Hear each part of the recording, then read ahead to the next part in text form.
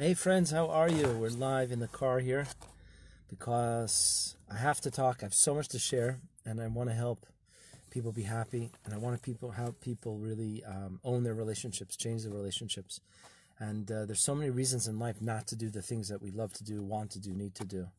A lot of us are stuck in that pattern, but to switch to a perspective of like, how can I make it happen? How can I do it? So for me, very often it's I've got a free moment. I'm in the car waiting to pick up my girls from school today. One of my bigger kids goes to pick them up. So I have the car. So here, I'm with you. But so let's use the time. Let's use it wisely. And if you have questions, comments, videos, future videos you'd like to see, please fill out those comments. Message me. Let's talk. I'm available.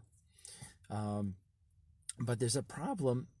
Is really the core key problem, which is that feelings. We grew up with a message, whether you realize it or not, of don't feel. It's not okay to feel.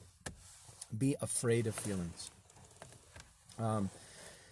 Either it was a direct message, it was an implied message, like some people, would express themselves and then get really shot down. So it's just not safe to feel, and it goes deeper. It's like it's not okay to be me. That becomes a problem. Other people, it's just overwhelming. I don't know what to feel. I don't have the words to feel. Most of the clients I work with don't have the words to describe their feelings.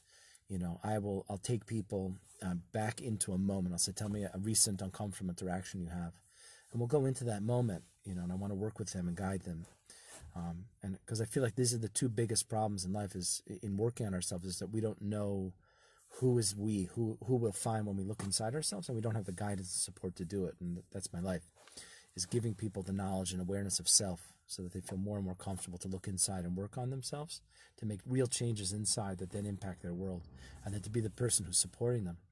And so I'll work with people, and we'll go back into a moment. This trigger work you don't do in the moment. You slowly start to catch yourself. You can calm yourself down. You can step out of an argument.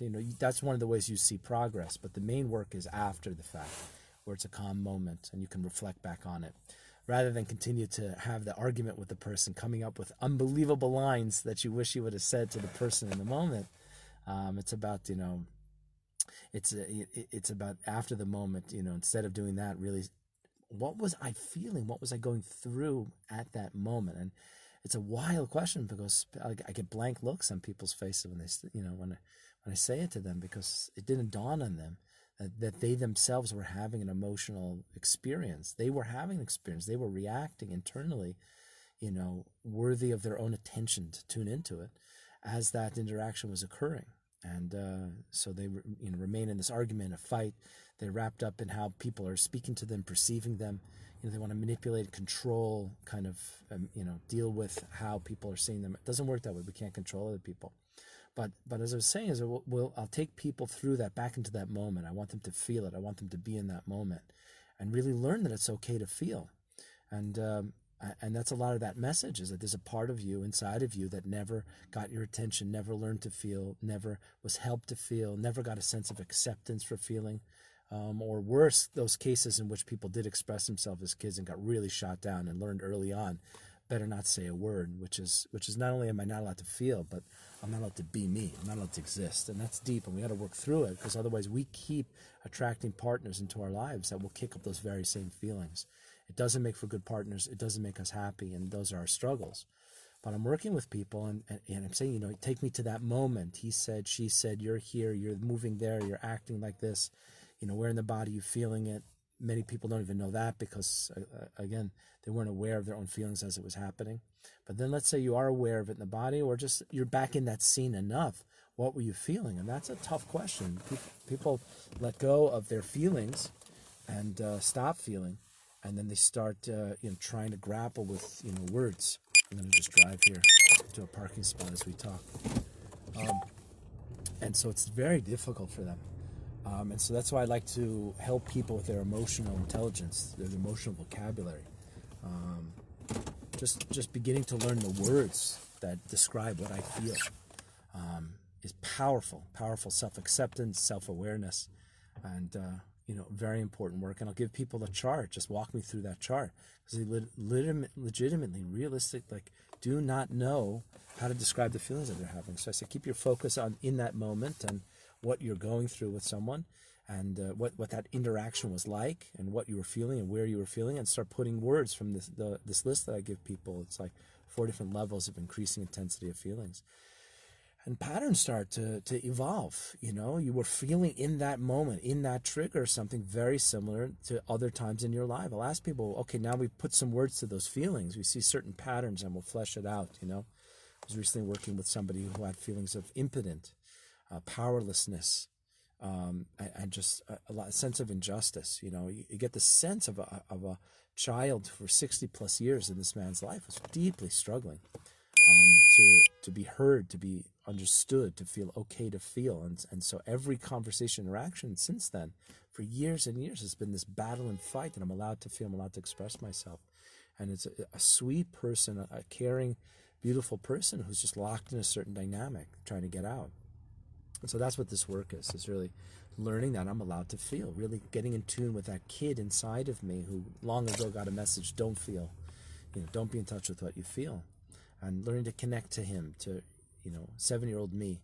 What are you feeling? Being aware of it, being in tune with it, being in touch with it, accepting it, And the nice part about it is I don't have to do that work with anybody else. It's just me within myself. So let me know in the comments if you're interested. I'll send you my trigger method that walks you through this process I just described.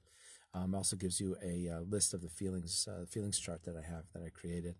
And to start tuning in, because this is the key message. So many of us, in so many different ways, either directly we were told shut up, directly we were told to be quiet, keep quiet, be seen and not heard, or we are certain implied message that every time we got in touch with feelings, bad things happened, or some people I work with have a sense of, what, my home life is so out of control as a kid, I better, how do I have some sense of control over some aspect, feeling like I have some, I'm not completely powerless. And that's why, I better not have any feelings or thoughts or any needs or anything. I better keep it quiet. Otherwise, everything's going to come crashing down on me. Literally, there's such a huge fear inside of many people to get in touch with what they feel and express, even 20, 30, 40 years later as an adult. And this very stuff causes us to attract partners into our life who arouse the very same feelings inside of ourselves. We're literally stuck in those dynamics. And why? Those people are coming to us to free us, to heal us, to put us in touch with those feelings. Because the me of today is not just a kid. The me of today is a child self, but also an adult self. The me of today is those two. I am able to feel this, and it's the same feelings. You'll notice it. Same feelings with mom, with dad, with that one time, with that memory, with that teacher, with that friend. You'll feel it, the same collection of feelings. Once you start to put words to the very feelings you're feeling in a trigger in this moment, it'll take you right back to certain, feelings, memories in the past, and the feelings that you felt at that time. And but the me of today, the you of today, also has an adult self that's able to be rational, more logical, to connect with that child part, to do the parenting that I never got, to meet my emotional needs that never happened, to give the encouragement, the praise, the reassurance, the self-regulation, the calm, the love, the acceptance. All of that stuff is me within me. Because all day long we're talking to people, but most of the talking we're doing is to ourselves. Wouldn't you like some help to know how to do that better?